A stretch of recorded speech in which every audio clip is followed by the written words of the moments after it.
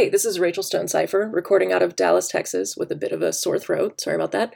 And I'd like to welcome you, fair listener, to the inaugural podcast episode of Stone Butch Disco, which is actually a larger writing and creative project that you can find on the interwebs at stonebutchdisco.com. The whole SBD project is centrally based in lesbian writing and lesbian theorizing about language specifically.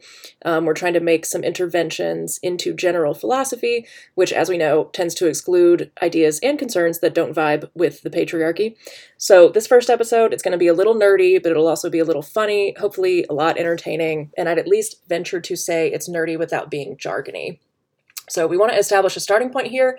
We hope you stick around for the conversation because we think this stuff about history, how we use language, and how words get stuck with meanings matters for everyone. We truly think that what we're saying matters. And we made this because, yes, we want to uplift butch lesbians as the title and the project implies, but also we made it for everybody who's trying to be a good person to other people in the world.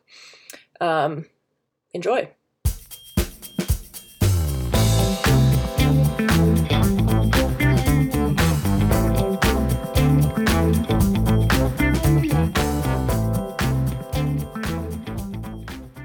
Probably shouldn't talk about that. Are we being recorded right now? Yes. Is this thing live? Is this thing on? It's on. Okay, so we're falling into the just pretend like mom is our audience. Oh, babe. You know? Yeah. I can't believe that still. Look at the angle. It's because I straightened my bangs yesterday and I put hairspray in them. But yesterday? Mm-hmm. And then today I wore them in a ponytail. So all that hairspray. Whoa. So first off, apologies to listeners for this post-facto recording that I'm doing now. I have to do it now, or I don't know, I probably will put this off another couple days. So I'm just recording even though I've been sick. I apologize for my voice. Another quick clarification. My sister's not a lesbian, but I did because she's a language person. And well, by that I mean like kind of a nerd and into discourse analysis like I am. I dragged her ass into this first episode because it became clear that Stone Butch Disco was going to be kind of like a discourse analysis project. And I know that sounds really nerdy, but please hang out because it's actually like super important, I think. So anyways, this is what happened and how we ended up recording together and spending the first possibly 10 minutes of our recording time discussing the like spiky nature of her bangs. Okay, well that's pretty good. Do you send this to mom? Yep. She'll be so proud. Oh my God. About the bumblebee, won't my mommy be so proud of me? That's how I feel when I say shit like that as like a 26-year-old woman. Welcome to a little podcast that we like to call Stone Butch Disco. The principal chairwomen of it are not the woman who's here with me today, but my wife, Karina, and my good friend, Sam.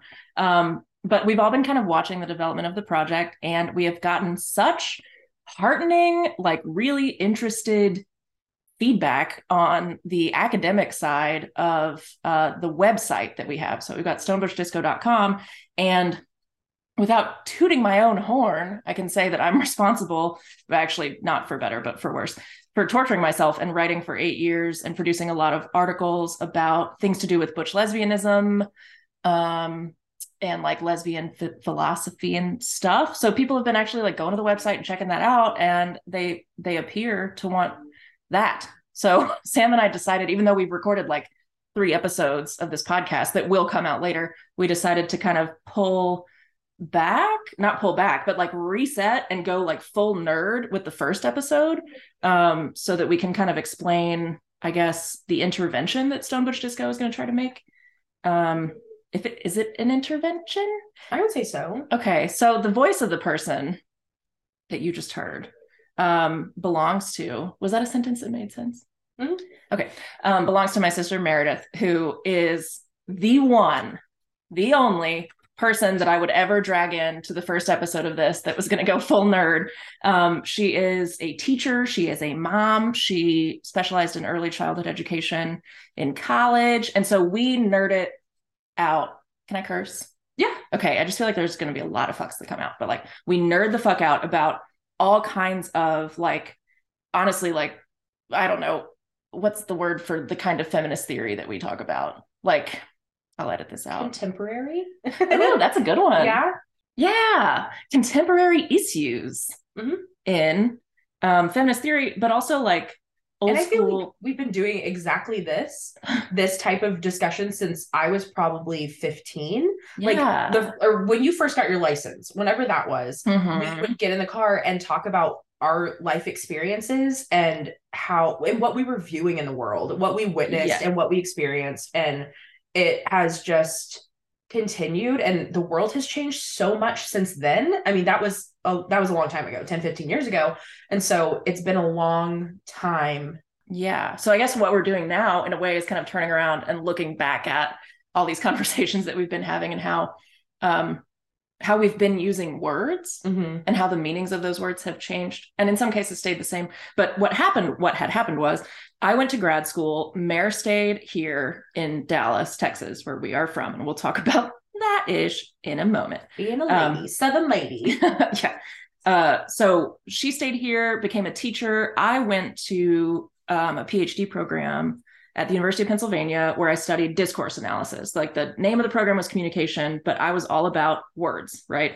I study words because I think our whole family has always been interested in talking and what talking can do in the world. I get paid to talk every day. It's You my do. job. Yeah, you do.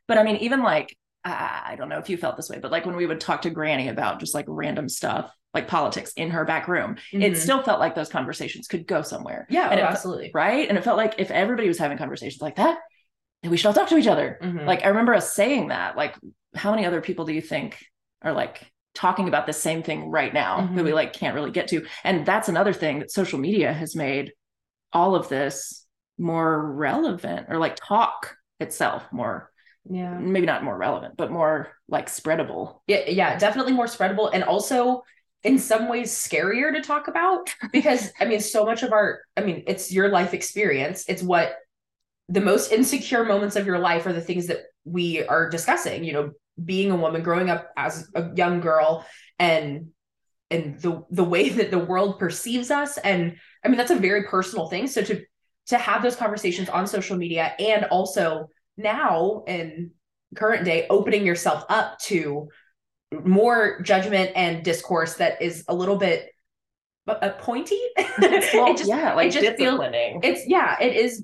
And in a way, and we'll get to that, is a little bit more like silencing. Like you have all of this freedom to speak and say your piece on social media, but in a lot of ways, I don't feel comfortable doing that as I once did. I don't anymore. Well, and as I got like more and more obsessed with the words that were being used, like my project in PhD world, which eventually I quit because there was so much hostility toward my project in PhD world. And Mare was there for all that. I'm going to call Meredith Mare. She was there for that whole horrible, painful journey of me realizing that like the world I thought I belonged in was not a world I belonged in at all. As I became obsessed with the words we were using, I realized that the words I was using were no longer being used for experiences in the world. Like things that I was trying to describe about myself were not out there enough, and they weren't in the media. And from what I remember, because this was, several years ago, and it wasn't my personal experience, but I was experiencing it through you.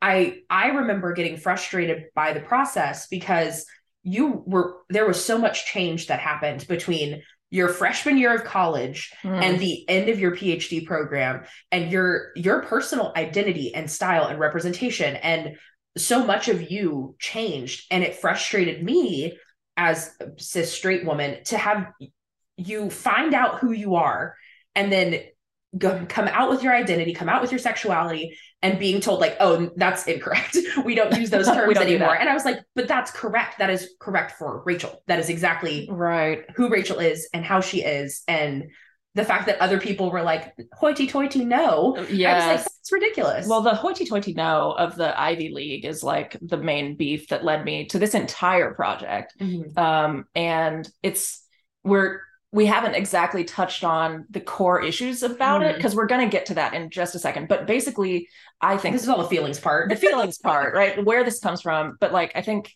what you're referring to is specifically my really, really caring about like my female body, and having grown up as a girl in Dallas, Texas, and becoming a butch lesbian, and finding such freedom in the fact that like girls like me could always do what the boys do, if you know what I mean, in bed and elsewhere, you know, and like really, really coming to terms with like who I was, and then being told like, well, we don't actually use the word, and specifically the word like lesbian, in academic spaces. Or if we do, it's like as a kind of pluralist thing where like lesbians are one among everyone. But if you try to assert that like who you are as a lesbian is like specifically important to you, and that word belongs to your experience or adheres to it in some way, then people are like, whoa, whoa, whoa.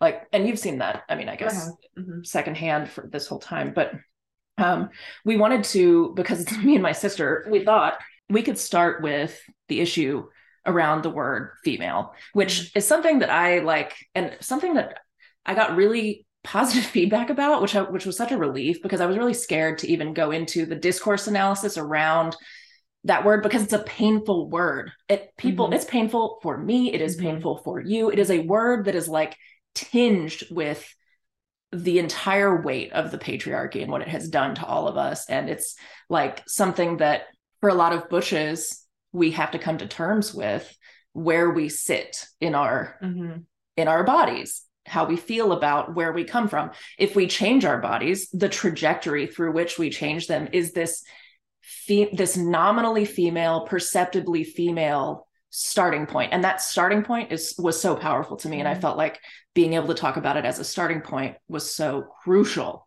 And I noticed, and we'll get to that, but I noticed that a specificity around the materiality of the body was falling out of academic conversations, like falling out and also being pushed out.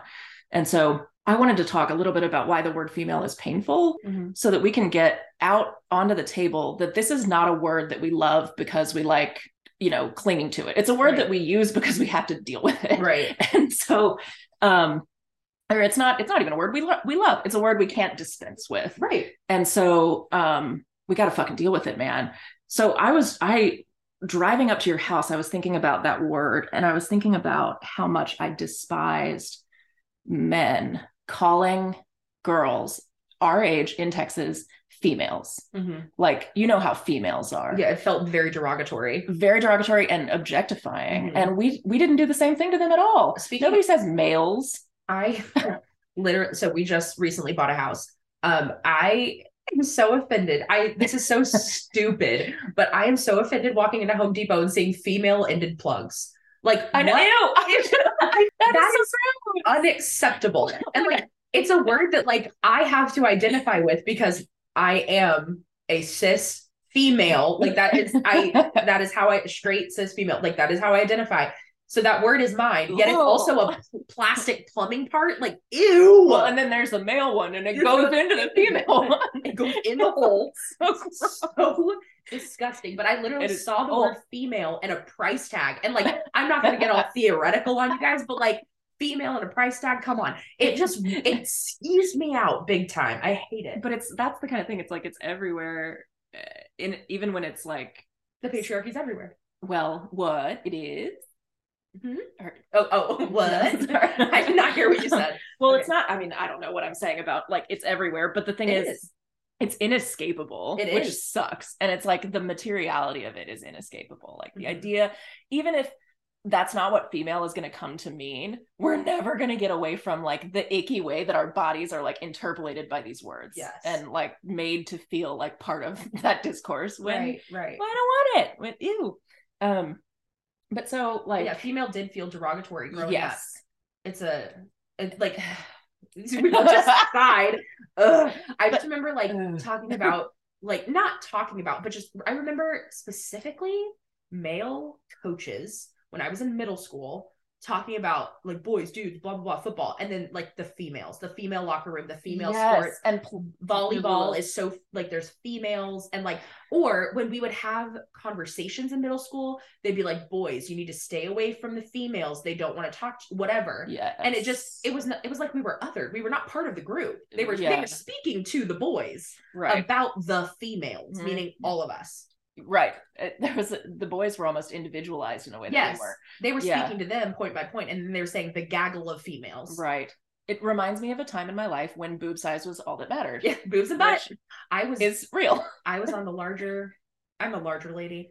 And there was a scale when I was in school, and I was the upper scale. It was a scale from one girl to Meredith. Did that literally make your fucking day? Yes, it did. When I was in middle school, I was like, oh my gosh, that is the most incredible thing in the entire world. I've never had better news than this. And it wasn't like I wasn't chunky. I mean, I was a hefty girl, but the fact that I was the attainable body at that time in my life, which now makes me like cringe, but right. I was so excited to have the ideal female figure for a 11, 12-year-old. Ew. Yeah. It's like, yeah. Okay, but also, why were they doing that measuring? I don't know. It was a scale from at school too. Yeah, like everybody. I would have been like, well, I don't feel good today. It wasn't a real scale. It was from her to you. Yes. So like, where did Ashley fall? She fell somewhere between. Okay, so was this in health or gym or what? I don't know who created the scale, but I just know that I was on the upper end. Hold on. Did an adult create this scale? No comment. I don't know. I will say one of our teachers did get fired because he would hang out at my locker. I don't know if he got fired because of me, but he definitely got fired for many creepy things. And one of them was he would wait at my locker. And that's one in about 75 million times that you've had creepy interactions with. Thank God I got fat and ugly, because that was really a time-consuming thing when I was younger. You're fat phobia-ing yourself. I'm not zoing myself right now. Oh, fat is separate from ugly. I am ugly. I am ugly and proud, and also fat and proud. I'm just saying, I'm so glad that I'm not having to deal with those people. Okay. No. Two separate things. Discourse analysis. Yeah. You know what I mean? Yeah, no. Zero fat phobia. Okay, I am fat and loving it. I'm also ugly and loving it. So yeah, totally. They are not. Those are mutually evolutionary paths. Yeah. Mm-hmm. Okay. So yeah, being called female sucked. Mm-hmm. I was gonna say something else about your experiences though. I was gonna ask you a question. What was it? Nope, it's gone. Okay. So I'll be here all night. Maybe I was gonna say we should talk about compulsory heterosexuality because you used the word cringe, and I was like, speaking of cringing, basically all of my years of being alive between, I would say, 11 and 17, I was living a life that was a grand lie, and I was really good at it. Do you remember how good I was at being straight? Really good at being straight. I was so pretty. So annoying about it. You really like hair drying, straightening, eyeliner. Yeah, and I had been. You remember I had been this like butch little lesbian kid where totally were street hockey, and then bugs. The kind of kid who was bullied because this was a bullying term, or this was a bullying mode, was saying like, "Are you a boy or a girl?" And I got that question all the time. Yeah. And so and I would be like, I'm a girl. And luckily I had like a kind of feminist response to that, probably thanks to mom. And I was like, how? And granny. Like, yeah, what a dumb question, right? But I mean, that is the kind of like disciplining shit that of course it hurts. Yeah. But it makes you feel like there's something wrong with you. But if you kind of like own it, I guess you like keep your head above water. But the thing is, I didn't really own it because what happened when I was like 11, because we were all like in Dallas, you have to be compulsorily heterosexual at a very young age. Like higher the hair, the closer to Jesus, starting at 4. Yeah. Like everybody's a Dallas Cowboys cheerleader. Yeah. Like, in training. And so I'm still training. Oh, how's that going? That's not great. I went to a field trip for school to the Dallas Cowboys stadium, and I cannot even begin to describe to you how small their pants are. Like I have not worn underwear that size since I was probably 8 years old. They are the smallest. That would not fit one hootenanny. Like, I don't know how they stay covered. So good luck to them. I don't really know what unit of measurement a hootenanny is, but I imagine it's small. I'm sure it's female. Because they would not put a male in that little skimpy thing. Patriarchy. Okay. Hashtag patriarchy. Well, and we're using the word female, and I'm clicking. Sorry. I wrote it right in the microphone.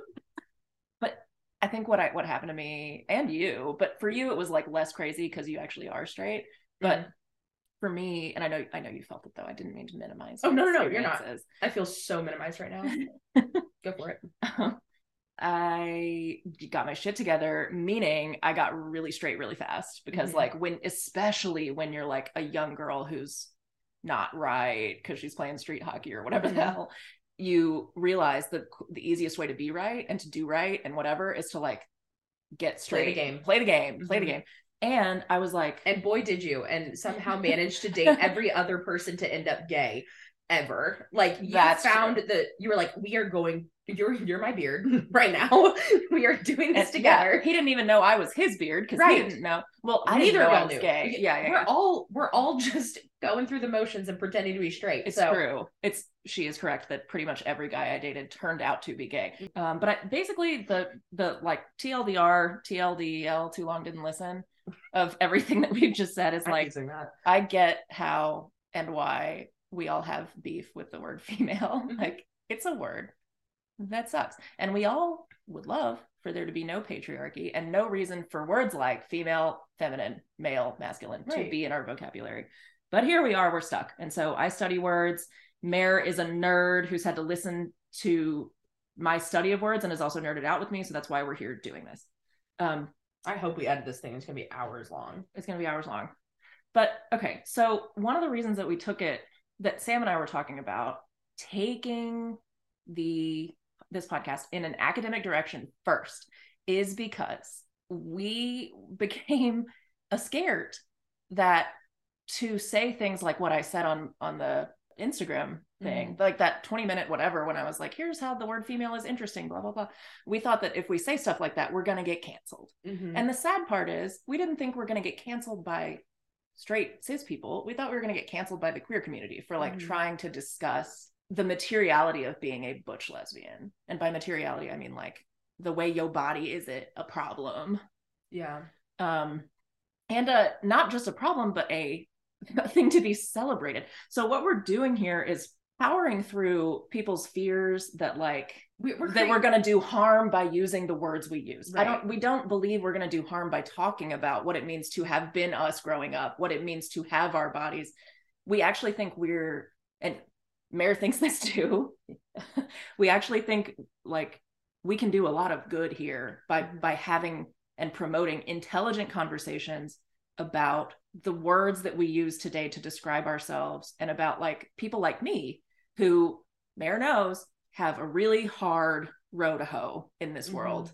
And it's arguably getting harder. Yes. In some ways. And so we are here to like brave whatever storm, which I still don't think there should be a storm, but whatever storm may be coming our direction, because we're using the term female and we're referring to a specific trajectory of a human body through time and space. We're going to weather that because we love butch women. Quick interjection here to explain that in the writings on the website, I've really gone into why I think we should separate the term female from the term woman, because I think it's useful to like both for separating those as experiences, because those words don't necessarily like cohere in the self-description of a single person, but also to be able to analyze when they do cohere in the self-description of a single person. So truly this podcast is, and I just want to establish like at the very beginning, this is not meant to be an act of exclusionism, but the podcast is specifically kind of made for the convergence of the identities female, woman, lesbian, and butch in one person. And that's I'm using female there as an identity, but really it would be more of a self-descriptor based on a kind of material situation of femaleness. And I've spilt ink on why I think it might be useful to conceptualize female not as some kind of biological construction, but as a material situation that a lot of different people come up through. So there's a lot of complicated stuff happening here with language, but the reason that we talk about butch women and butch lesbians in our podcast as like kind of the people that we want to uplift is because in a lot of places in culture, among both straight and queer communities, those aren't communities, among both straight and queer people, that converging identity of butch, lesbian, woman, female, of people who own all of those at once, is incredibly underprivileged, right? Like in media spheres and just in interpersonal conversations. So that's why we are uplifting those people, but not to the exclusion of anyone else, just as our central kind of corrective to a sort of enforced invisibility that is deeply patriarchal and remains. And we think Well, Butch women I'm straight. No, I'm just kidding. deserve, not like that. I'm just kidding. But we think everybody, all kinds of women, deserve to have their own, you know, identity territory. Mhm. And we feel like butch lesbian, I mean, in this time of talking, I think it is so important that we are talking about pronouns and identity, and you know, and being, I'm so incredibly like thankful and all of the change that has happened in the world as of like I remember like gay marriage being passed. Like that is a monumental thing that has happened so recently that it is incredible to me that we have made so much incredible progress. And yet it also still baffles me the hardships that I know that Rachel faces, and that people who identify like Rachel or similarly to Rachel also face. The amount of fear that has come with this podcast or this website, or even just people speaking out. I know that having people on the podcast or hosting or doing whatever has been a task because people are so fearful of stepping into this space in support. Yes. And even, so you've seen that. Even I it's not that I think that this space is invalid of any way, shape, or form, but I am nervous about specifically backlash. Yeah. Not because anything is crazy that we're saying, but it just feels that the energy around this topic is so negative. just reactionary. Yeah. It's like it's not listening to understand. It's just I don't even know how to describe it. And two things that you've seen as, you know, we started recording episodes, moments that scared everybody, where everybody like clenched their buttholes, when we were talking about the show Feel Good, which, you know, made me cry. I came to you after I saw that show, and it's not like because you're not an emotional person. Not usually. And I wasn't feeling like it was really an individual attack. I was more just exhausted because what that show says, if we're going to take Mae Martin, who's non-binary in real life, but uses she, her pronouns on the show, if we're going to take Mae Martin's character's words as like the perspective that the show wants to promote, which I was a film major, you know, if you're looking at the tactics of representation in the show, she's the one who gives the funny asides. She's the one who, like, her subjectivity is how we're supposed to kind of view the world that she's in. What happens in that show in episode 5, where I had to pause because I was crying, was she is like having sex with her girlfriend George, and she says, can I go there? I don't know where you're going because I have not personally watched Feel Good. Yeah, you're right. I only gave you like the brief overview, but she basically blubbering tears. So right. So, but are we allowed to talk about sex? I'd rather not because of professional. Yeah, I know. So basically, and you can watch this episode.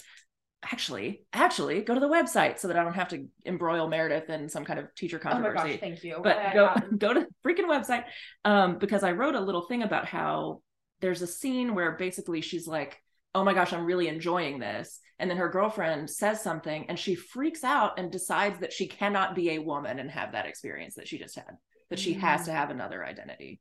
And, you know, I'm not alone. There are so many butch lesbians who were watching that show and who responded on Instagram and said, that really hurt me. I couldn't watch the show after that scene. It made me feel like, you know, yet again, like culture is just punching down at us. And the initial reactions to our like kind of analysis of it, which we had recorded on another episode, which is again sitting in the files in the archives, is was to say, oh my God, thank you guys for talking about this. But then some people immediately said, you know, kind of, how dare you attack Mae Martin's non-binary identity and experience. And it's like, experience. But I'm explaining my experience. Well, you know, not only am I explaining my experience, but let's pause for a minute. We're talking about Hollywood representation.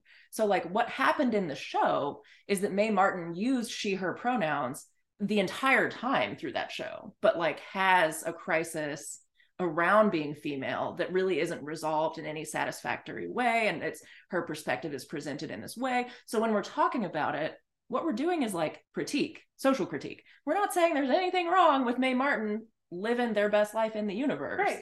It has nothing to do with Mae Martin. It's all about representation and how, you know, butch lesbians, there's no butch femme sex between female bodied humans on television, like not like in the way that we actually do it or the way that would upset straight people the most. Like it doesn't exist. And you can see how butch lesbians are kind of watching the whole world get cooler with all kinds of sexuality. And we're like, yeah, but what about ours? Yeah. And then the moment it appears, which this is the really heartbreaking thing, is that so many of us were like, oh my God, it's me. And then in the next 10 minutes of the show, it falls apart. And it was this kind of weirdly devastating moment for me that Meredith had to hear about. But we were scared, the team behind the website and our team of supporters and stuff, who also, by the way, many of whom want to stay anonymous because they're worried about backlash in their own lives for speaking about their experiences. And that just hurts me so much. So a lot of our supporters were like scared that backlash was going to roll and snowball into something where they're like, these people are, TERFs, because that's the word that seems to get used when trans exclusionary radical feminist. Right. Okay. So that's the kind of shorthand for somebody who is truly what's the word, antagonistic toward trans people, right? And what's become strange about that word, and I think a lot of lesbians honestly have noticed that word kind of gets tossed out at situations where there's no animosity being expressed. So yes, it was a useful word at a certain point, but now it almost feels like it's a silencing mechanism not all the time, but in situations where like that's not actually what's happening. There's no animosity. We're actually only talking about ourselves. We're not talking about like anything to do with trans people's experience and existence, which is a separate valid thing. And I mean, I've been called a TERF twice in situations where that's not. That doesn't apply. It just doesn't apply at all, because it's not like, I mean, if we're calling someone a TERF, one, that's super rude. And two, you're claiming that that's their identity, and like you don't identify with being a TERF, right? Like true. Like okay. Trans exclusionary radical feminist would be somebody who is antagonistic to trans people, and that is being in feminism, right? And those people I think do exist, and I've seen discourse that certainly is like TERFy or whatever, but I know that it's almost hard now to tell whether somebody is like ironically identifying with that word because they think it doesn't apply to them. It's just, it's become so clear that that term has just exploded. And we were like, everybody's like worried that we're going to attract attention like that. And I was just, we were all like, but we're nerds. We're just trying to talk about words. Surely we can do this. Yourself, like with words. It does not have anything to do with anyone else's identity or sexuality. It is just the fact that your identity and your sexuality is not being represented or respected. Right. And it's social critique. Like, so much of the backlash that I've seen online about these issues has been so quick to say, stop attacking me.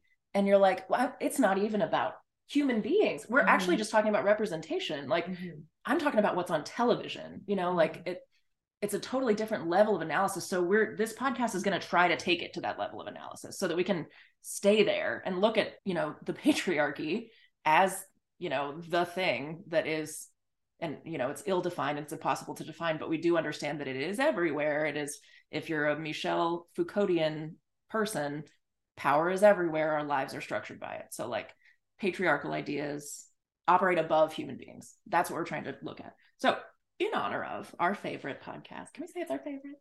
Yeah. The Prosecutors. Okay. So that's an, oh yeah, from Meredith. It's definitely my favorite. Brett and Alice, we love you. Sorry you're showing up here on kind of a weird podcast you probably didn't expect. This is a bit out of left field. But the Prosecutors podcast is like one of those, I just think it's one of those really well thought out things that is trying to like show a perspective that doesn't exist. They're so like in a way we have professional. They're way professional, but like in a way we have something in common with them, or like something like we could be kind of like stretch. No, we are nowhere near their level. But they do this. Well, they did this episode where Scott Peterson, the guy who murdered his wife, like for sure guilty.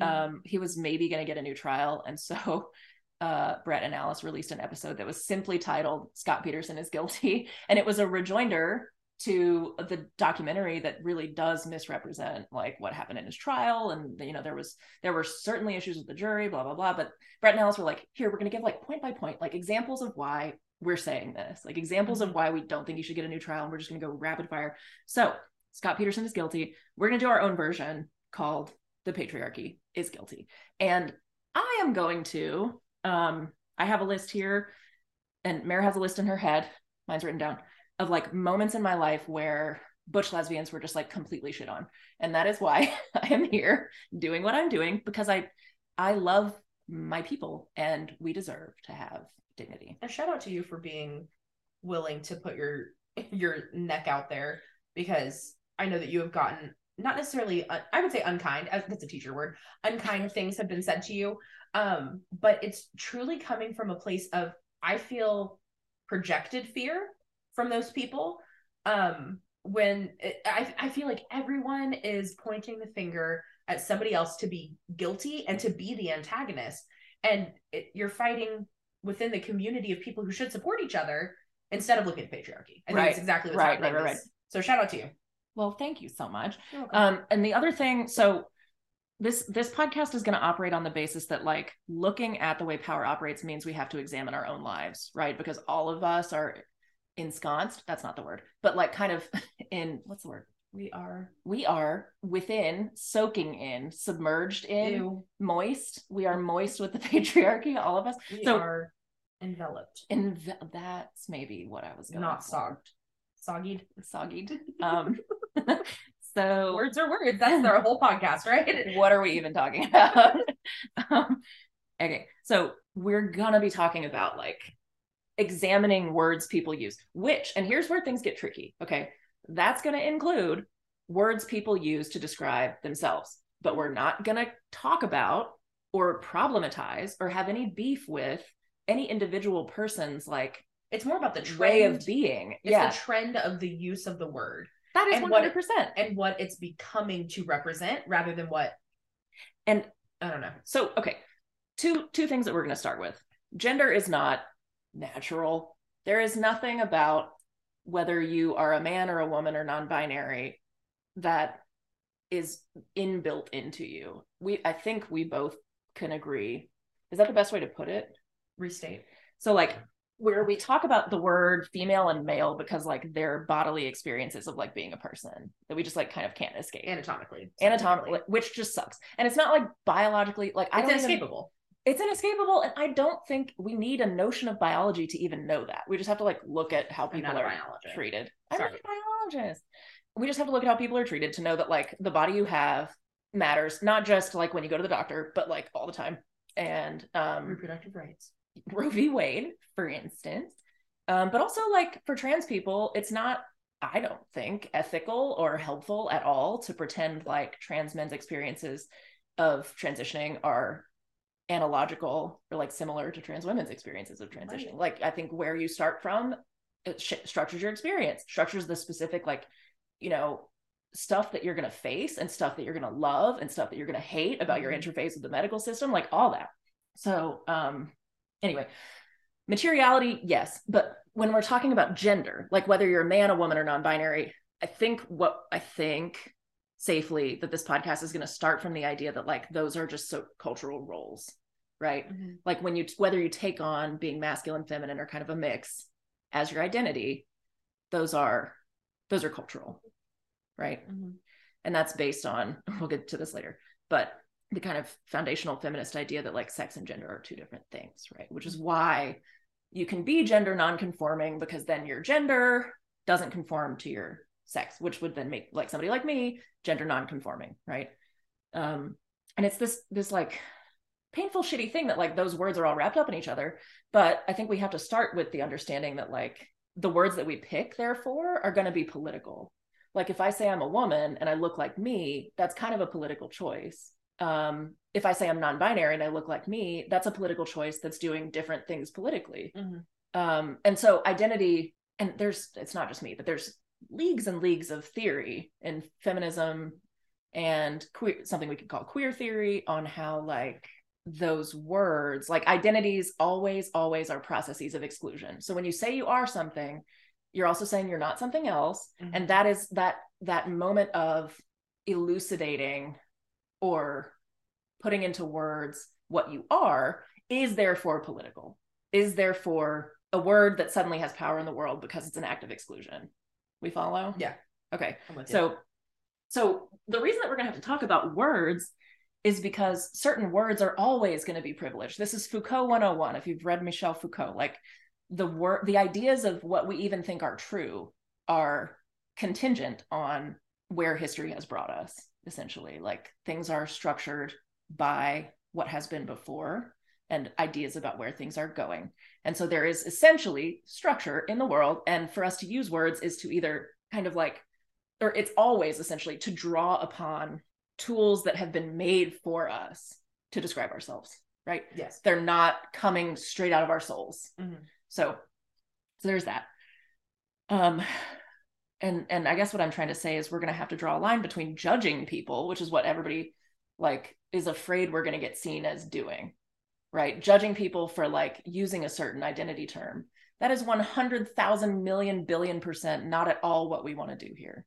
The idea is if we think about the words that are being privileged over others in the larger, broader social discourse of LGBTQ progress, right? Things that are labeled as progress, then we can understand how, you know, we are all part of a world wherein the tools that are made for us, those words that are made for us, can still be inflected with power in ways that we need to examine. So the whole idea is like, this podcast will help us think. That is the goal. This podcast will help us think. It'll help us make like informed decisions about things we want to say about ourselves.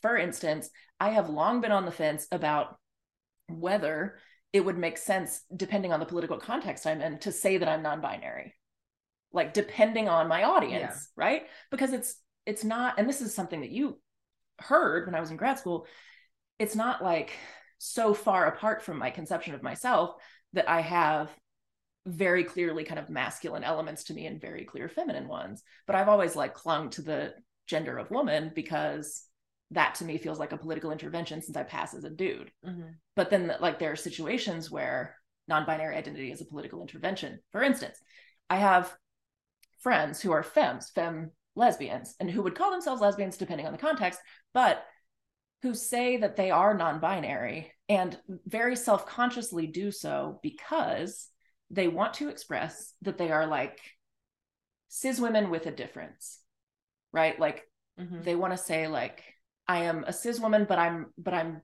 queer in a way that makes me kind of off center from femininity, right? And that's a political move of a certain sort, and it works for your own purposes in, you know, whatever political context. But my point in saying all this is that the words that we choose are indeed inflected by the like power relations around us. Like, for instance, everybody knows that non-binary is like a newish identity. And it's felt like a relief to a lot of people that now that's a word that they can use and they can own. But the very fact that that has emerged just now in history is powerful. And it's something that is worthy of, you know, considering, right? As we consider all the different kind of positionalities within the LGBTQ movement, who has privilege, blah, blah, blah, which we'll get into. So we're going to have to talk about those words. On that note, you felt offended for me in New Orleans. Do you want to talk about that? Yeah. So I have been offended on Rachel's behalf a lot of my life. And I remember sitting down at a really adorable restaurant in the French Quarter, and our waiter was the cutest little human being I've ever seen in my entire life. He was absolutely adorable. And we walk in and he misgenders Rachel. And so he says, "Hey, sir, what can I get for you?" And her girlfriend at the time, who was very feminine looking, obviously gets gendered correctly as a female. Hang on right quick, because we will come back to address Mayor's use of the word female right there. And it was frustrating for me because I watched Rachel kind of take a step back, like, okay, well, she was very polite about it and said, "Oh, I'm actually a woman." And he was mortified, absolutely mortified. And then when he came back to the table, instead of then saying she, her, knowing that she's a woman, he, trying to do his best, I think, at getting correct genders, went to they, them. And he asked, like, he just stopped using pronouns altogether. And didn't say ma'am or sir or anything, which, I mean, that's totally fine. But then when Rachel went to the bathroom, would ask, do they want anything else? And I was like, well, she already told you she's a woman. And so you can use she, her pronouns. And so, I mean, there have been so many times that Rachel has been misgendered in my presence. And she, like, what was it? The ballpark that you went to where sir, you need to, sir. Oh my God, and yeah. it was the airport. And there was a security officer getting so angry. And we were like, who is he yelling at? So we start looking around and he's misgendering Rachel. And she goes, oh, I'm actually a woman.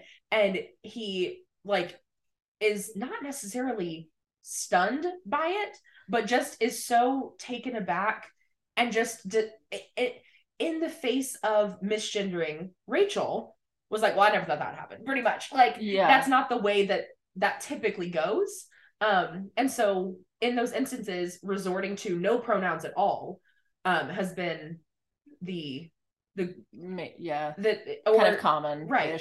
Moving to they them, even though Rachel has specifically corrected them by saying I'm a woman. Yeah, I mean, and so on the one hand, I love that intervention. Like, I love that just existing as myself and passing as a man, and then being able to very politely be like, I'm actually a woman. Like that can be done in the world makes me feel better. It makes me feel like my walking around and dealing with that bullshit is like paving the way for other women who can look different now. And all the bathrooms. All the bathrooms. But it's like paving the way for other women. Mm-hmm. Well, okay, hold on. Our language is already getting twisted.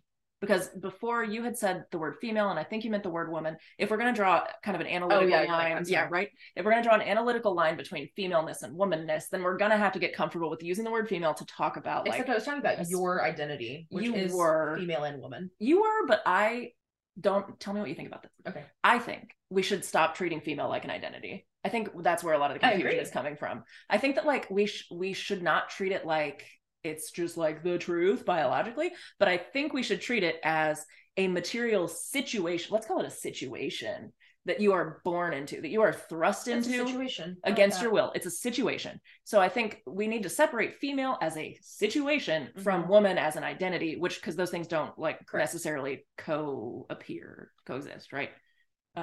Cohere, that's the word. So I love that. I love that, like, I can pave the way for female-bodied people to look different than like some narrow definition of femininity and still be able to say they're women. I like that. I like that, like, maybe the next time that security guard won't be so surprised or whatever.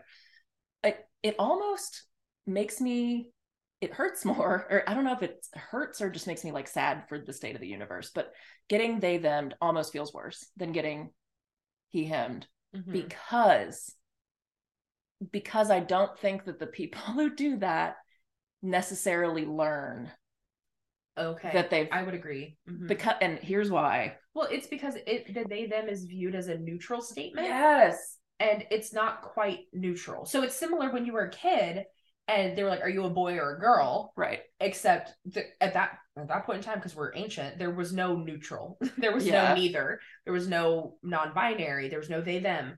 And so there was only feminist, I'm a girl. Yeah, exactly. That was literally my only response was like, I'm going to throw. And it's not that it's great that was the only response, but that was literally, your only option was to be like a pissed off little feminist child or to cave. Right.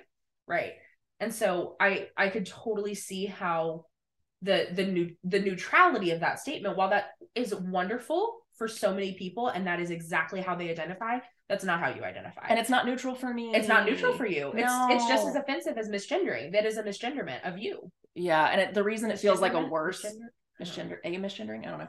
But the reason it feels like a worse one is that like the waiter, right? You can almost not, and this is so true, you can almost not get people to stop they theming you if they've decided that that's the safest thing. And it's like, and you can't ever have the conversation where like, it's not a high horse to they them someone, like you, and I will never be they them.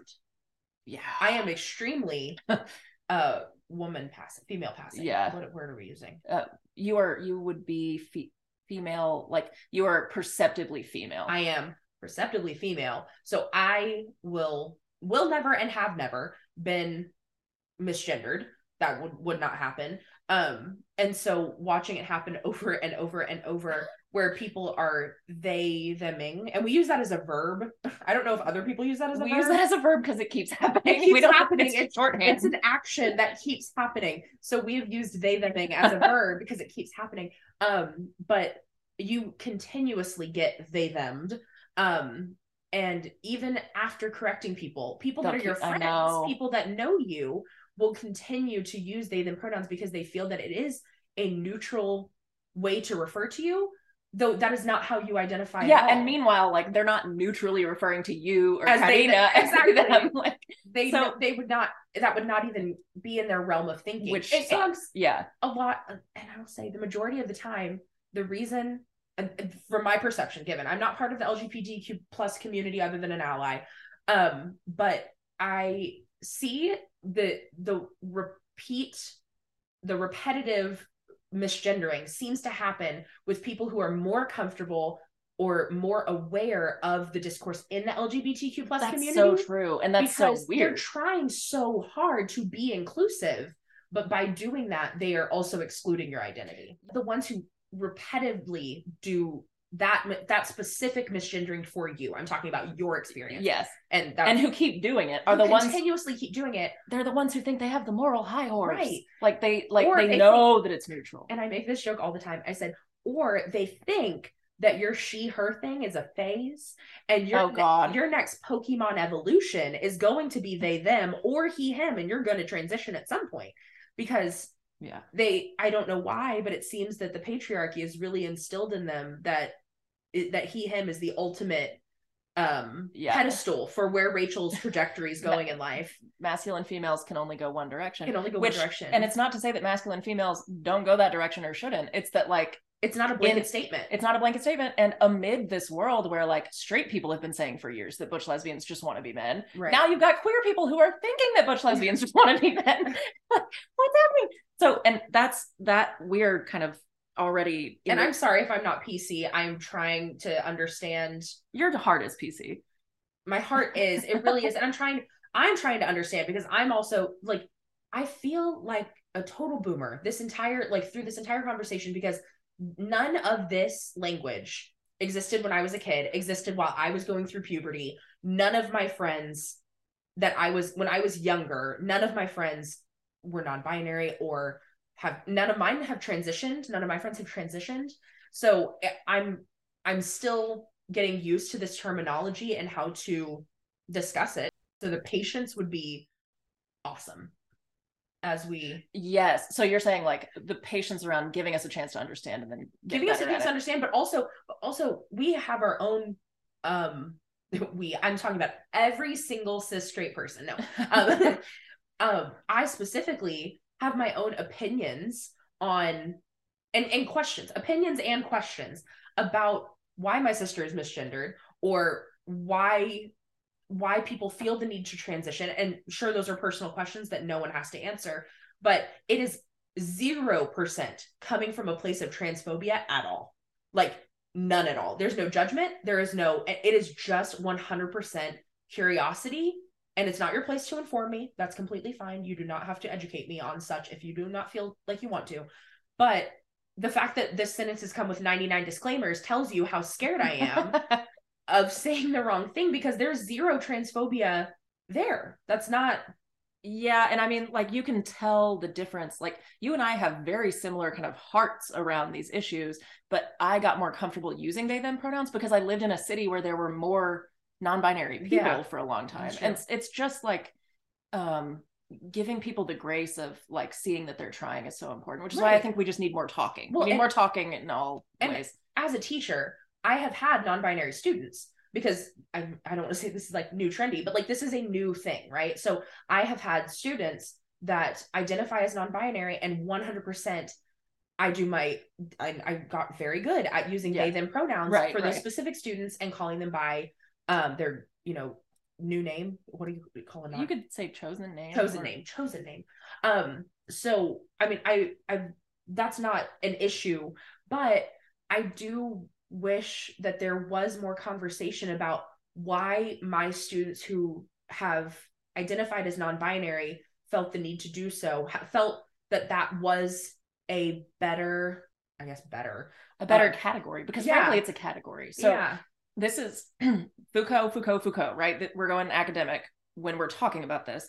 Categories are, as I kind of said in a messy way before, these like already entrenched political things. Like when you assert belonging in a category, you're making a move of some kind. For me to say I'm a lesbian, for me to say I'm a woman, like when the student says that they are non-binary, they are no longer female, right? Like, or they're no longer a woman. A woman. But you and I have had these conversations because, and here, let's just go ahead and get to it. So we have our thing. It's like Scott Peterson's guilty. The patriarchy is guilty. Wow, that we took a 40-minute detour. I know we did, but like these are things that we have seen that are painful to both of us, but especially to me, that we have been talking about for years. And so we're going to go through it.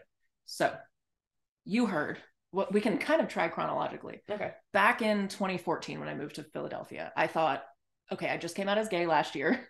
I'm going to a place that's enlightened, right? Like I was going to Penn. I was like, okay, there are going to be gay people everywhere. That's great. Welcome with open arms. And then in short order, I realized that there was no one there like me, that there were actually more people like me that I knew in Dallas, even distantly, than I could find in Philadelphia.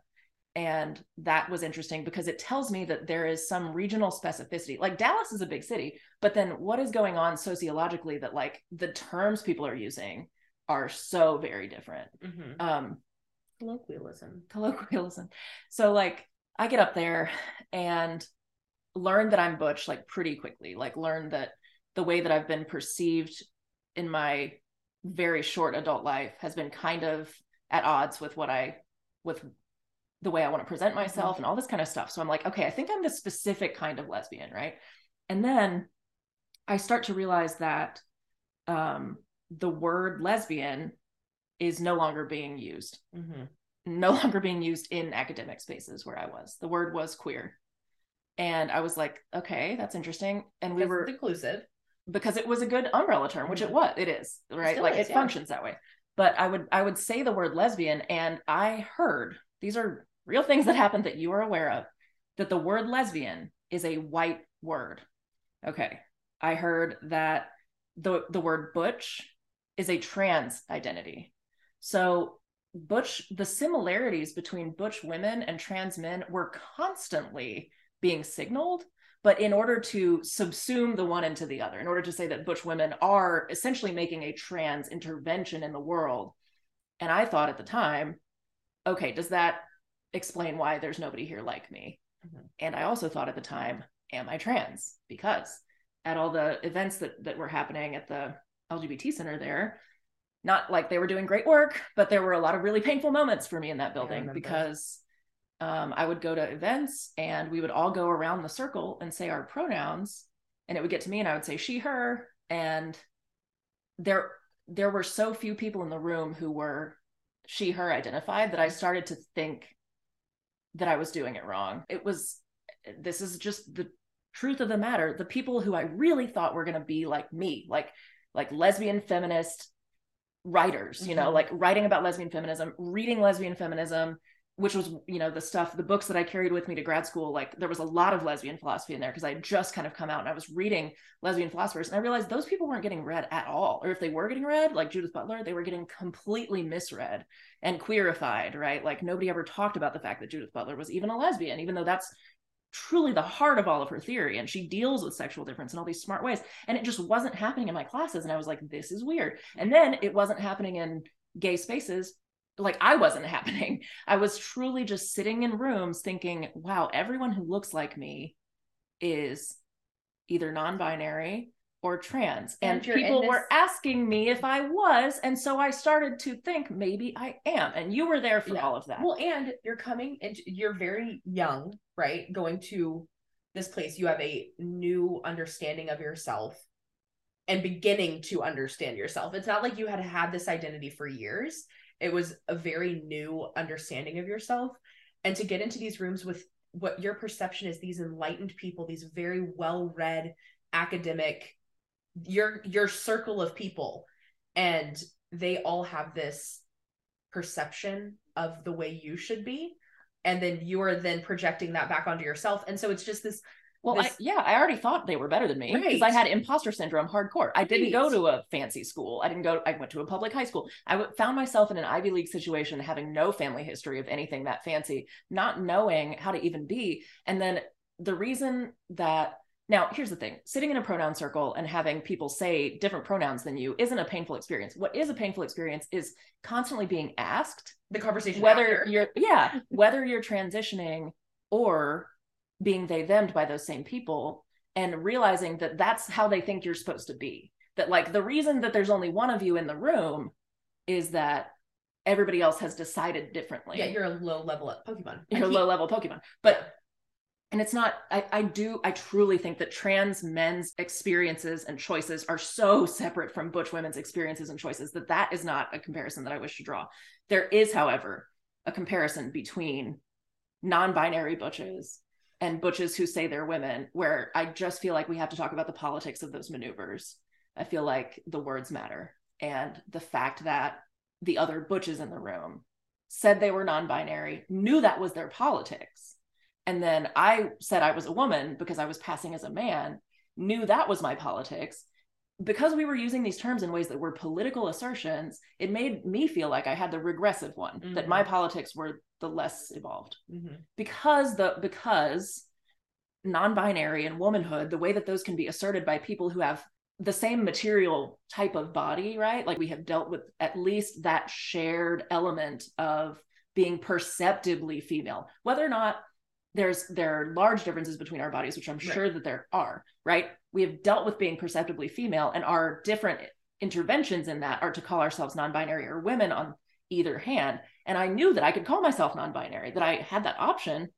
And so I'd been thinking about it, still am thinking about it and about what it does in the world, but it certainly made me feel like, oh, we're not doing the woman thing anymore. Mm-hmm. I didn't know. Mm-hmm. And then I would come visit Dallas, and there would be none of those conversations. We're having none of those conversations, and everybody would be a woman, and I would feel so much better. Yeah, like truly, honestly, I would just be like, okay, so people can be like me down here. People can be comfortable here. Yeah, being whoever you are, no one's going to question what you're going to become. And it's so. This is my rapid fire thing isn't working, but I can go a little faster. I think if we just summarize that last one. Okay. So the patriarchy is guilty. Period. Number one, I was so alone, depressed, alone, constantly asked whether I was transitioning because I was a male passing female human being. Not whether you were, when you were. Very, very often when. Yeah. Like what plans do you have kind of question. Yeah. It was a horrible time. It was incredibly mm-hmm. painful. I thought because of the way that I was in bed, I thought that maybe they were right. Mm-hmm. That maybe there was something that I could do better, and that doing better would be to, if not, be a trans man, since that would have been a commitment and an experience that I probably was not having. That's probably not my experience, right? But the implication was always for these other people that I needed to be moving away from womanhood somehow, mm-hmm. like either assert politically that I was non-binary and do that because we were doing away with gender, or go on to transition, that's kind of odd that they would then make that extra leap that like, are you transitioning? Right. But they did. They were doing all of that, right? Yeah. So I felt so fucking alone. Are we doing away with gender? Creating or are we doing binary? Exactly, right? Like binary or get rid of it. And it was binary confusing. Or all. And I would just think myself in circles because exactly like that. I would go home and be like, well, what is all this? Yeah. And then my advisor, Mayor rolled her eyes. I had a wonderful advisor. Can we take away that title? If we're talking about words that matter, advisor is strong. So the Ivy League is evil. I think the Ivy League is deeply patriarchal. I think that you can't say anything there that is controversial because everybody is really, really focused on turning over their own individual rock, writing a book about something that other academics can find interesting, going to conferences where their whole way is paid, and they can just like fuck each other, tiptoeing around, never really having conversations. I think the way the academic publishing market works, I've seen it, is you just publish about your thing that people can't argue with, and then you're safe. And so there are not meaningful conversations happening in the Ivy League. And what is happening in the Ivy League is that like anything that actually rocks the boat is getting forced out. So what has replaced feminist theory, and I have all the receipts on the website, is queer theory. And people constantly say that those two things are not in competition. Lies. I have all the receipts for exactly the way that feminist theory, which was birthed by lesbians, was replaced by a thing called queer theory, which was created by Judith Butler largely, and then essentially taken entirely away from her. Like the things that people say about what Judith Butler said about gender are lies. And that those interpretations, those misinterpretations that I've written about are trickling down into like across the university scape in the United States and in adjacent cultures because of the Ivy League. And so I think it's evil. And it's patriarchal. The patriarchy is guilty. My quote unquote advisor, who openly said that she did not want to be my advisor, but became my advisor after my real advisor was denied tenure for bullshit reasons. For patriarchy. Again, patriarchy. She said in my dissertation proposal, like when I was giving the defense of my proposal, that she didn't see herself as a queer femme in my project. And I was like, that's actually what it's about. What it's about is the word lesbian. But you don't use the word lesbian for yourself. It about you. It ain't about you, sis. And so, sis. Well, yeah, but she truly was like, there's no place for what you're doing. Like the word lesbian is going away.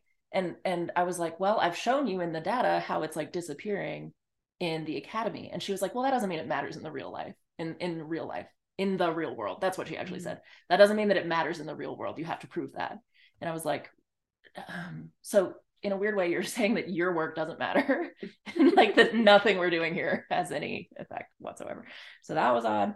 But then the other thing that like the peak moment of her anger at me, which actually got called out by another one of my committee members because he was like, what? Like this level of animosity is very bizarre. And it's just because we had different perspectives on whether the word lesbian should exist, basically, like, or not should exist, but should be focused on, right. You know, I was like, this word matters, it's changing meanings matter, and she was like, no, or like, no, like basically would say like, prove it, but I was like, I did prove it, and she'd be like, you didn't prove it, like that was like exactly what was happening. But she, at the peak moment of like the animosity, she was like, you know what, Rachel, some people do want gender to go away. And I was like, stunned. What is well, how rude of some people. Another SpongeBob quote or something. Yeah, so like, but that's what I was hearing. Yeah. And again, are you not a some people? Yeah. Some people want it to stay. Well, and it matters.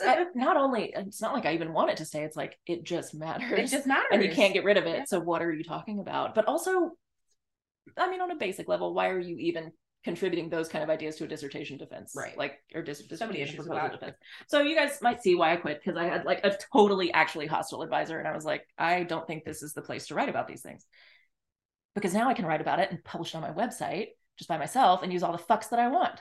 So there's that. So I kept hearing, you have no idea how many times I heard that the word lesbian was white, which was this super weird, like tossing of an identity category in with like a massive other structure of power that meaningfully intersects with it. But I was like, intersectionality. Yeah, if you believe in intersectionality, what are you talking about? Why aren't we needing to, first off, respect lesbians of color? Maybe ever read a lesbian of color who ever wrote anything? Maybe. And also to think about how racism and genderism or sexism or any of those structures of power are operating separately and in tandem. We can't do that analysis if you keep equating these words. And I just thought that was insane, but I heard it so many times. I did, because I would come home and be like, why are they saying that? And then in one of my classes, I was like, okay, I don't know why you're saying that, but what do we do with like the concept of the lesbian? And they were like, what do you mean by that? And I was like, well, and look, I had no words to use. I was like, I know that trans lesbians exist, but I was like, I think what I am trying to get at is like the irreducibility of the situation of being female and like being homosexual, like female homosexuality. What do we actually like call that? And they were like, well, I guess lesbian. It was like, but I was like, so did we just not think that like we needed a word? Like, I just felt like I was screaming into the abyss. I think that I will say, from my perspective, I have been extremely confused with the to me, conflicting ideals of individuals' identity and inclusiveness. Because to me, inclusiveness is a huge umbrella. We're taking so many people under our wing, which is incredible. And I love the inclusivity and tolerance. I also love people's individualistic ideas and identities of who they are. But it gets frustrating when your specific identity is included in something that you don't identify with. Right. And then things that are included in your identity, like they do conflict. Yeah, like my advisor looked at me and she was like, well, I don't need to be, like, genuinely looked at me as a student that she thought she was speaking to and said, you know, just because I'm queer, I don't want to be like the mentor for all the queer students. Right. And I was like, well, number one, I'm not even like, Right. I don't, that word is not what I'm trying to get at. And I've never identified with it. But you're being included in something you're not identifying with. And when you're using it as an umbrella term, sure. But like when we're having a really intense conversation about what the erasure is that I feel, which, by the way, folks, the patriarchy is guilty. What is happening in the Ivy League is that words like woman and lesbian are, and I have the data, falling out of the conversation. So basically anything that is actually marked as having a relation to female bodies, that's what I mean. Words that are marked as being related only to a kind of material experience of femaleness are falling out. And if they're, I mean, those are the uses in which they're falling out. The word woman remains, but is actually decreasing because I think it's tied to these really and has now gross issues people redefined. Yeah, it's been literally been redefined, which I think makes sense. But I also think the word female can't mean woman if the word woman doesn't mean female. Right. So there's a tautology in the dictionary.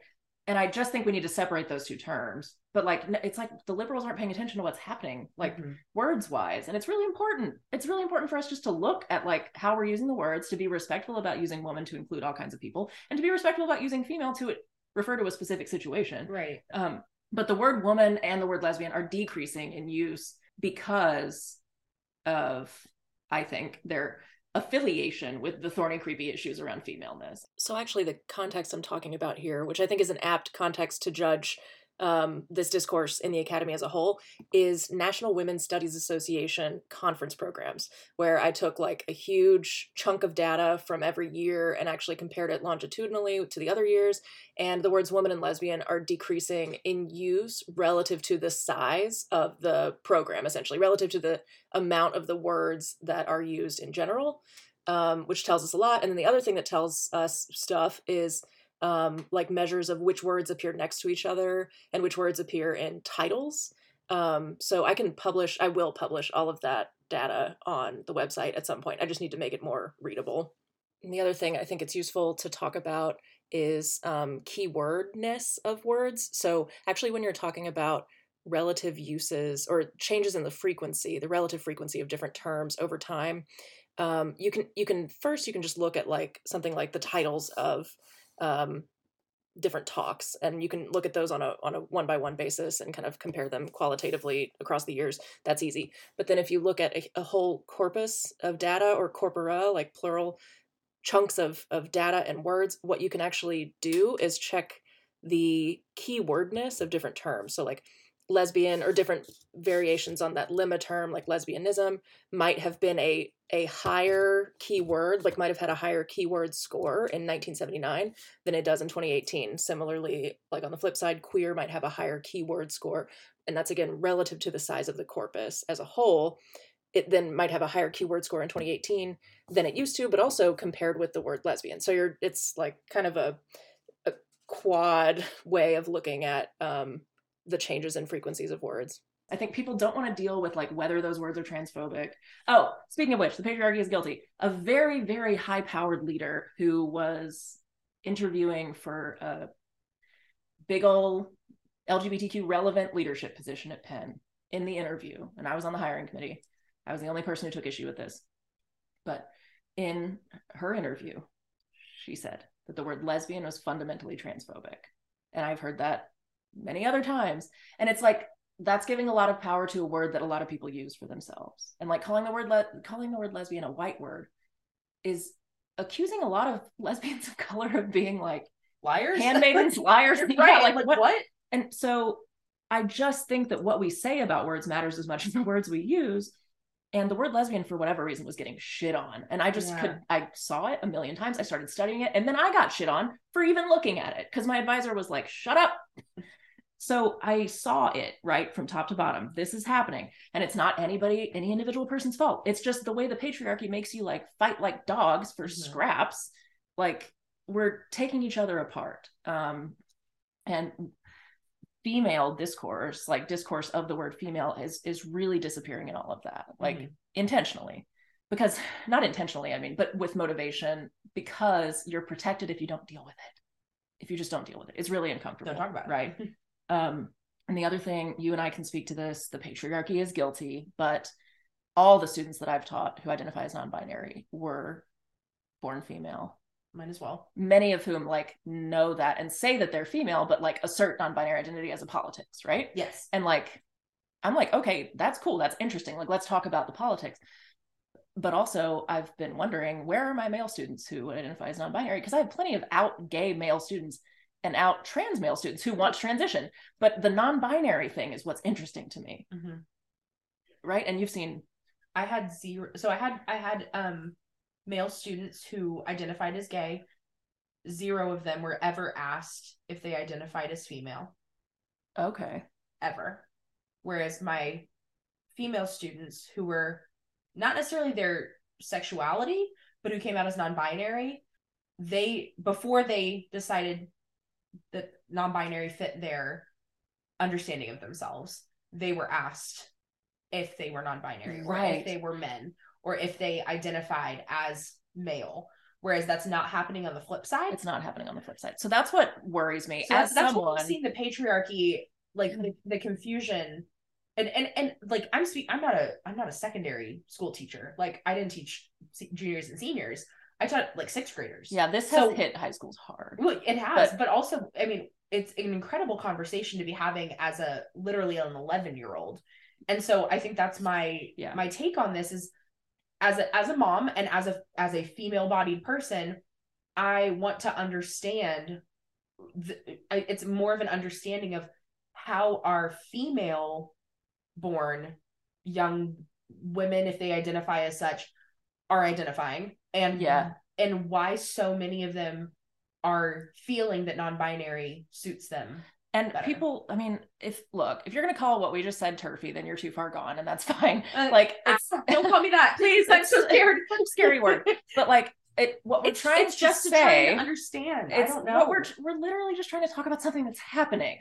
And it's an observation that I'm trying to understand. And it is a meaningful observation. And our students who are more self-aware are like talking about how non-binary is their politics. So then we need to have a conversation. If it's a politics, we have got to be talking about the discourse of what's producing these choices. Right. These are choices. Like, examined lives are what feminism is made of. We got to be doing it. So as someone, like, this happened to me, God damn it, every day of my life, I was feeling like I should identify as non-binary, which is why it still survives as a question in my head. Right. Because I've been like, I grew up as a butch in an environment that constantly was like they theming me, asking me whether I was going to transition, asking me what my pronouns were, and nobody else in the room, you know? And I think because that's happened to me and I'm an adult, I can't only imagine what's happening to our students. And here's what. God forbid they cut their hair short and wear basketball shorts. Now, which by the way, they can't even do. Like, my girls who identified as non-binary, who have kind of, I don't know, I'm calling them girls because I'm still holding on to the word girlhood as something that young people experience, that like, if you're a female-bodied person, you're perceived as a girl, and so you have a girlhood. But I don't know if I have it. I don't know if I agree with myself on that. It's difficult. It's really difficult. Well, it's also, I feel, oh Lord, that's a deep thought. But like, I'm not a Southern person who's like, it bothers me so much when old teachers are like, how do they even know if they like boys? Like, that is so annoying to me. How do they even know if they like girls? But I do feel, especially as a woman, where I'm like, my students haven't hit puberty yet. Like, I had no way to know whether I was trans, and I was 25. Like and so it begs the question to those specific students. Like, I would love to better understand the drive that they feel that non-binary suits them best. They like, it's just questions. It's just questions. So many questions, but it's like, we're not even allowed to ask a question. I'm not even allowed to ask. So shut up. But the thing is, the reason, and I should have started with this, I should have led with this, because it is, we can edit it to make it that way. That's true. But the absolute 1000% reason that pushed me over into even making this whole website, I think, is that I had two girls who identify as girls come up to me, well, who currently identify with she, her pronouns. I don't know if they would call themselves girls. I don't know. I don't know if they call themselves women or whatever. But they were on the more masculine side of perception. And they asked me at 2 different points that I was a high school teacher. 2 different girls asked me, do you think I need to use they, them pronouns because I feel more masculine than other girls? And so I was like, that question alone makes it sound like someone is encouraging you to be different. And I want you to know you can be yourself. And I was like, so my answer was, that's totally a personal decision. Nobody can tell you what to do. Right. Like I can't tell you what to do, just what you feel. But it was this insecurity. The way that they asked me the question was in a mode of, because what like a secret. What do tweens and teens need more than anything in the world? Approval. Guidance and approval. And if they are seeing a huge influx in the amount of people who identify with they, them pronouns, and they do not feel secure in their own identity at what it is at that state. If you haven't hit puberty, oh my Lord, you have no idea who you are. Like, it's so difficult to... Elephant in the room, it fucking sucks to be a girl. Yeah. It fucking sucks. It rules to be a guy and it sucks to be a girl. When you are in high school or middle school, like, and the worst. Look, it's not that there aren't guys who are miserable and girls who are powerful, but look at the majority of them. Look at what is going on with kids. We have both taught kids. It sucks to be a girl. Yeah. So we have to take that into consideration when we're choosing the politics around our words. We have to understand that when my students looked at me and told me, we have never seen someone like you who passes as a man and identifies as a woman. We have never. That means something. They didn't think it was possible. They didn't think that was an option for them. Yes. So we have to be aware that, like, when people use identity words, we're using, as Foucault would say, the available options and the options that present themselves with the most, like, force of varying kinds, including if you have something imposed upon you, you might have a reaction to that imposition, right? But like, all of this is within a social realm. And the main reason for this podcast was I was like, holy shit, something is happening. And we have got to talk. We need like a come to Jesus meeting with all the LGBTQ people to be like, wait, which identities are we valorizing and which identities are we not? And you cannot tell me. That's so true. Right? Because you cannot tell me that there are certain identities that are not valorized in the queer community above others. For instance, people constantly talk about cis lesbian privilege. And this fucking hurts me to say, I had a friend, I didn't want to bring it up, but it's so important. I had a friend at school in Philadelphia who was sexually assaulted and didn't want to speak up because her cis lesbian privilege put her in a position over this other person who was a member of the queer community. And I didn't even know where to begin. I was like, but it's an assault. And then it wasn't my place to tell, like, there are 1,000 million reasons why it would be uncomfortable reporting something to, the school authorities or the police or whatever. But it was like, what does cis lesbian privilege even mean? Why is it coming into a conversation about the fact that you were sexually assaulted? Right. What? Mm-hmm. And also, it sucks to be a cis lesbian too. It's really fucking hard. It's really threatening. I mean, can we just say that all around, like, I'm not talking about like an umbrella term, but like, it sucks to be literally anyone. Yeah. But it sucks. It's so hard. And I'm not gonna say it sucks, but it is so hard to be a young girl. And I can speak to that because that was me. It is so difficult. I can't even imagine how difficult living a trans experience, especially in the deep South, must be. I can't even begin to imagine, I have always felt that my birth representation matched my identity. Like, I've never had that feeling of uncertainty. And so I can't put myself in that place. And so I agree. I don't understand how that would impact your comfortability with explaining something that happened to you, but it does come into play. It comes into play, and it's so of the moment, right? It was this moment in the rise of certain discourses of what privileges existed, that this person thought that her privilege, even in the event of a crime, trumped this other person to the extent that, like, she would get over it all. Like, not that she would get over it, but that, like, she essentially, what she said, and it was like super I respected it a lot. It was like very well thought out ethically. She was like, I think that there's a way for me to kind of remedy this through conversation. And I was like, okay, you do that. Like, I believe in you. You're very good at talking. I think you can take this on and you don't have to report it, like, because I was also walking the line trying to be supportive after something like that. Yeah. Decision. But then I just remember thinking, but why the term cis lesbian privilege? In what way was that relevant to the conversation? Because that's essentially a ranking system then of like different. It's like it's a rank. It's like the privilege Olympics of the queer community, and I was like, but okay, so. Okay, the gaslighting is nuts. Like, people online will, if you try to talk about this, and that's the other thing. Gatekeep girl boss. The silencing is terrifying. Like, which is why we're so scared. I can say this, I think, and the reason I say I can say this is because I probably won't look at the comments of what people say about me. But I've always been big into watching YouTube, and because I want to understand non-binary and the trans community as much as possible, anyone who is willing to share their experience online, I would love to listen to them speak about their decision-making process and how they came to understand their identity.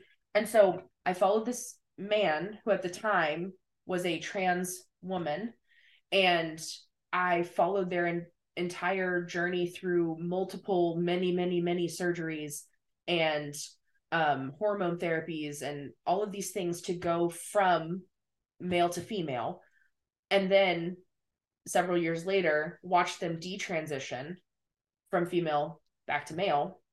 And so does he use he and them now, or just he? Oh, okay. And I remember I felt so worried for them, just because I know that is worried for him. Sorry. It's difficult because I remember this person as both pronouns. Yeah, I know. But I remember feeling so worried that the support that he got when he transitioned from male to female that was the valor, right? You are so brave.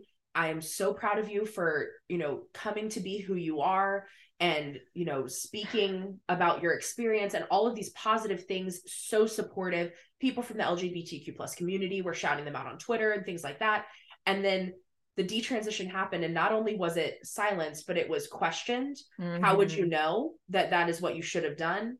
And I can't believe this person was never really trans, even though, what does that even mean? And so I remember seeing and this is, bless this person for posting on social media, because a person like me is like just trying to understand somebody's experience, right? Like, I'm just trying to learn, and then watching how in this very difficult time in their life and trying to understand themselves, they are not part of the crowd. They're not part of the crowd anymore. They're no longer cool. And they're still posting about their experiences, and it kind of reminds me of like the anti-MLM community, when after you leave an MLM, like all your friends leave. It was like the same thing happened. They had all of these people shouting them out on Twitter about how wonderful and brave they were. And then they detransition and their friends are all gone. They don't support them anymore. Nobody's supporting their understanding of themselves. And that just kind of sucks. I have some weird experiences about that, but I'll say possibly the worst of all the things that have happened to me as a butch lesbian is like being with multiple women, multiple, who say that I must be trans because of how I have sex, which is just, and those people were not lesbians, but like they were women identified, and that was ouchy. So the gaslighting thing is nuts, because people have online literally written comments on like things that I've said, which again were not fucking they weren't offensive, or if you're offended, that's okay, but like it's not actually about you. I was trying to talk, but like they left a comment that like no one ever, I think this happened twice or three times, no one ever tells other people they need to transition. And I was like, that's fine. Maybe individuals never directly say that, but what I'm talking about is like the pressure that you get when people, I mean, actually, like, people did say that to me. I remember that exactly happening, though, to you. But, like, okay, so that gaslighting is, like, ridiculous, because it actually does happen. But then, like, there's also the whole social scale of all of this, and the fact that, like, butch lesbians have since the beginning of time been thought to be wanting to be men, and like the queer community is imposing that too. Yeah. Because everyone's constantly I feel like we've taken a few steps back because we're trying to be so inclusive. Yeah, and it's all just to shit on women. No, it's all just to shit on female-bodied people and what female-bodied people can do. Like the show Feel Good was like, female-bodied people can't have sex like this and still be women? What? 110. What? That's a TikTok, everyone. No one cares. That's what I have a PhD in. TikTok curation. Okay, so there's some stuff. So like, you can't tell me that people haven't told me that what they've told me, like, bro. But also, like, why do you think that you can just like fly in and be like, you cis lesbians talking about, okay, fairy godmother of transitioning, bippity boppity, you need a surgery. Jesus, I'm sure that's the turfiest thing you've ever said. Oh, is it? No, I'm just kidding. I don't know. I don't know. It's too hard to figure out. But people I thought it was that, like, without the cutesy bippity boppity. They did. They didn't bippity bop. I'm imitating. I'm imitating somebody. Mm-hmm. They're the TERFs. Okay, let's talk about binaries. Numero uno. We got Zeros female and ones. We got female plugs and male plugs. Which one's the female? The O or the? It's gotta be the O, right? So here's my. Right? Ew. Can you stop? You're a math teacher. Knock it the fuck off. Not anymore. Okay, well, teachers, principal, if you're listening, she just made binaries sexual.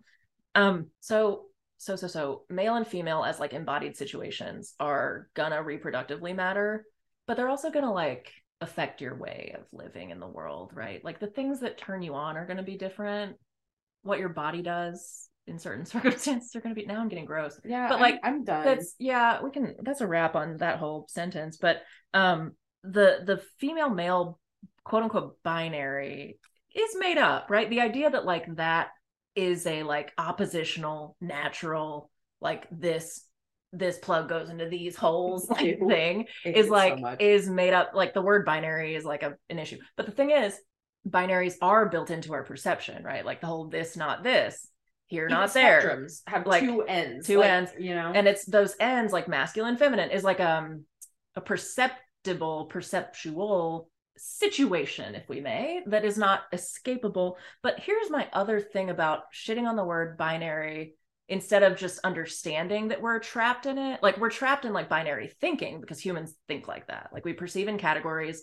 Any good old post-structuralist will tell you like when you think one thing, it's to the exclusion of all the things that are outside of that category, right? Like if you think dog has like an opposite, whatever, and then there's the difference, whatever. We're not going there because Derrida's kind of a pain in the ass, but like that's how we think. So we're not going to get away from it. But then the other thing is like the people who shit on binaries are creating like the most intense new binary between cis and trans. Mm-hmm. And that was the other thing about saying my pronouns. I would say she, her, but I would want to add something like, but it's complicated. Yeah. Or like, but I use a strap on. Or like, but I have short hair and people serve me all the time. Like I wanted to add more to the pronoun thing. But it doesn't have to be a pronoun. It can just be. I don't know. It just felt like, sorry, I interrupted. No, you're fine. I didn't have a thought. It sure had been ellipses that was in the air. It was a very thoughtful ellipsis. It's the thought that counts, except there was no thought there. Well, counted to 0. And 1. Stop. So basically what is happening where like there's a new binary where it's like I'm cis and not trans, even though the way I live is so like quote unquote gender nonconforming, quote unquote non-binary, and I get like read as trans so much. Like what if we're not talking about like the politics of perception, then what are we talking about really in the binary conversation? Like now I'm not like, this is not actually going to make sense because we've been recording for like 67 years, but it does it not feel like it's a new binary? It does. That like if you're cis then you're not trans. Like if you're cis then you don't have a complex relationship with gender. Like being a cis woman is like a pit you don't want to fall into where like people are simple and their relation to their bodies is simple. It's oversimplification. Absolutely. Yeah. And it's like, but all of us have like crazy shit. Like, and I think this is, and that's why when I was talking about Jeffree Star, who once again very cancelable, when he said why can't we just be people? I mean that's an oversimplification for freaking sure, but it does, like when we're talking about binaries and categories, I feel like people's identities now have like 97 different adjectives and ways to describe themselves, the way that they look, the way they present, the way that they have sex, the way that they whatever. There are a million different qualifiers for their identity when they could just, like, there are so many labels that at what point it's like, I would like to just get to know you. Exactly. Like, can I just talk? Well, and if you're and you're saying it's kind of like an exclusionary, if you are this, then you're not this. And I'm like, but is that always? Because I don't know. It's just, and it's not to say that there's any one way to do this. That's why we're not talking about people. We're talking about like the experience, the system, broader, like the way our experiences are structured, because they are clearly structured by power. We all know that. So the question then is like, how is our thinking about these things today structured by what has come before? And we would say deeply structured by the patriarchy, which again conceals itself, just like racism, conceals itself into the woodwork. So you can't even tell when you're doing it. You can't even tell when you're doing it to yourself. And like the very idea that like I couldn't be the way that I am and still be a woman was like dogging me forever. And like that was me patriarchying myself, right? Mm-hmm. And thank God I got out of it. But okay, so we have to deal with the fact that, and this is the depressing stuff, right? This is why we're here. You and I have both had assault experiences that were tied to our bodies being the way that they were being read. The targeting of female bodies for sexual abuse, domestic violence persists, and it's going to be hard for us to deal if we can't use the word female to talk about a situation. So there's that. Oof. But then also, and these are things like we can't end there. We can't end there. But things like what Judith Butler said about celebrating the word female. So like Judith Butler actually didn't think that your gender could be whatever you want it to be.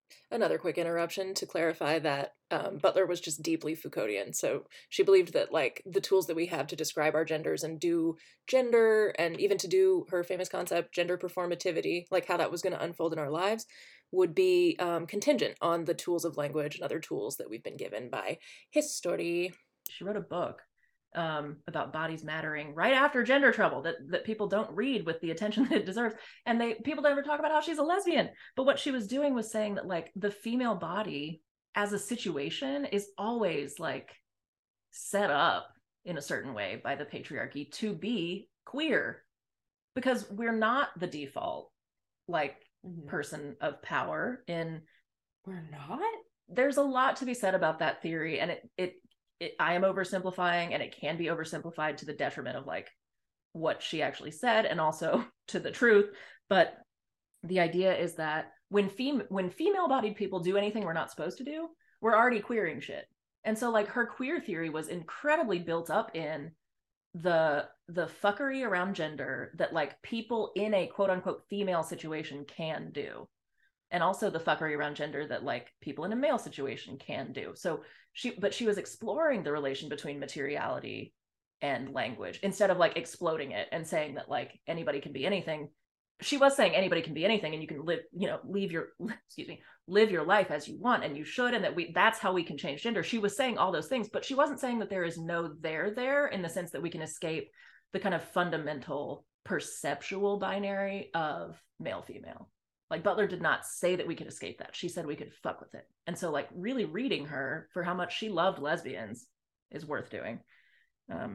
So basically, I don't want butch women, and truly like butch women who have come up through being female, whose trajectory has been stuck in that situation, to feel like they need to be anything other than who they are. Unless they do feel like they are other than their current embodiment. Like that person, not pressure from other people or pressure to fit in, but unless they feel that so I'm gonna throw back to a sister story. So when I going through my young years, I was raised Methodist in the South, and Rachel was very atheist from a very early age and was defiantly maybe even less so now, really. Honestly, yes. Her rage against the Methodist machine. Like literally the chillest religion. Yeah, so many hymns, dude. But I remember being like, Rachel, I think I am a different religion. And you were like, okay, well, what do you believe? And I was like, I don't know. And you were like, well, I can like Google some religions for you. And I was like, okay, cool. And so you Googled some, and do you remember? And you were like reading about Wicca, and I was like, oh, that sounds good. And you're like, but do you believe it? And I was like, oh, sounds cool. And you're like, no, but do you believe that is the way the world works? And I was like, I could. And you're like, no, you have to believe that is the truth. And I was like, but it sounds cool. I would love to talk to animals, or I want to be Pocahontas, or I said, wow, I was kind of ridiculous. Annoying. We were both annoying, but heck yeah, we were. But I feel that way as far as I feel that way about other people's gender. Is like, I want them to believe it. I want that to come from them and not to come from an exterior force saying that sounds good for you, that you should be trans, you should be non-binary, because that's what I perceive is best for you. Because what sounds good is structured, right, by power, right? Like, it's So yes, being male presenting would be amazing for me. Like I would get paid more. I would get, things handed to me a lot easier for being a white man or whatever. But for anyone who feels that their identity is not their assigned sex or gender at birth or whatever, I want them to feel that need for change, from within, because you did not feel that from within. You did not feel you should be non-binary or trans until you went to Philly and it was impressed upon you. But then I did feel it. And but then then it was a real feeling for you because you were questioning it. Which is why, and people are like, don't talk about that, because it sounds like I'm then saying that could be every other non-binary experience. No. But that's not the situation. It's just, that was my experience, that I was like, I really truly felt that there was something that needed to change about me to make sense, because the economy of sense making around me could only make sense of me if I identified a certain way. Mm-hmm. And I have a super close friend who has been through all this stuff. We've been talking about it a lot, and it's like very true in around the country in different places that we've lived in, that the queer community in particular has become this space where it's like, they expect that if you look like us, you are not a woman. Like, that's just what makes sense. And so you actually end up shocking members of the queer community way more than the straight community. Yes. When you say you're a woman, which is fucking weird. Yeah. So like, let's just push the brakes a little bit on creating an entire new system. Oh my gosh, on assuming someone's gender. It's the same damn thing. It's everywhere. It is everywhere. So, dear LGBTQ plus community, you guys do it too. Period. That's all I have to say. Well, yeah. So I think we need to like really put like a little microscope, magnifying glass on whether the new binary between cis and trans is doing work that it shouldn't. Like, basically saying that like one side of that has a really simplistic relation to gender. Because I was just like, but it's so much more complicated than like, like my soul was screaming out to talk about who I really was, but I got kind of lumped into this category of cis women because I was like, well, I'm a woman, at least for the time being. And I just felt like I was basic for it. Yeah. Basic. And like, go use your PSL. And shit, I've heard so many like femmes, like I was talking to femme lesbians who no longer identified as women, which isn't so much true here. Like my wife is a woman, like all that, but who were doing the thing that I had mentioned earlier, like saying, well, I'm non-binary because I don't do cis womanhood like other cis women. But it's then like, so the question is maybe that's true. You add or take away? Like, well, yeah, the question is just what is the word doing then? And then further, what would the existence of non-binary as that kind of intervention due to the perception of other cis women? Is that then saying that other cis women are simple, and other non-binary women, or and other non-binary people with different politics around being non-binary? So it's like, the whole point of this podcast is like, shit, we just need to talk. There's so much stuff happening here, and there's so much weird canceling and silencing around even raising these differences, when really what we're just trying to talk about are differences between experiences that are being like crab meat lumped together, but like not delicious. So lumpy. And we just need to separate them, like conceptually, not like segregationally. Oh my god. Canceled. Oh my god. Canceled. So I've written a lot about this stuff. There's this article that I showed you in a journal that is wonderful called the Transgender Studies Quarterly. It publishes all kinds of amazing things. It published one really weird thing recently, and the article that I have like written about in detail on the website it says different things about sex and gender, but it does so from a position of total like authority, like total, as though the issues that it describes are closed. And the things that it says include, and this, I showed you this part specifically the first time I read it because I just thought it was fascinating. At one point it says sex-based rights activists, or however they're referring to those people. I think they say like gender critical feminists, who they again lump in with fascists and with sex-based rights activists. Like all those words are being used the same way, which if you're looking at the discourse, you know, they're different. Like there's different strains of these things and there are intersections, but they're not like the same. So they lump all those things and they say that group of people, singular group of people, takes issue with quote unquote, excuse me, quote, the feminist theoretical notion that sex and gender are cultural constructions. Maybe they say inventions, but they say that it is a feminist theoretical notion that sex and gender are both culturally constructed. That's not a feminist theoretical notion that I know of in the whole history of feminism, because it's been pretty foundational to talk about materiality and discourse as these two separate spheres. So if I'm trying to fight the over painting of the drama around like the body, if I'm trying to fight that and talk more and create more discourse, articles like that are trying to shut down discourse, because they're what in one move those folks basically said, like, it is not feminist unless you believe that sex is culturally constructed, which most feminists that I am aware of don't believe. And their citation for that was one page 300 of one 2016 article. That was their citation for what feminism believes about sex and gender. And I was just thinking, wow, like this is the academic world that I came from. And it's what I saw, where like we're overpainting, we're like making a caricature that all the academics agree upon for like the people who aren't allowed to talk, you know? But in this instance, they're saying that feminists grossly restating something that one person said.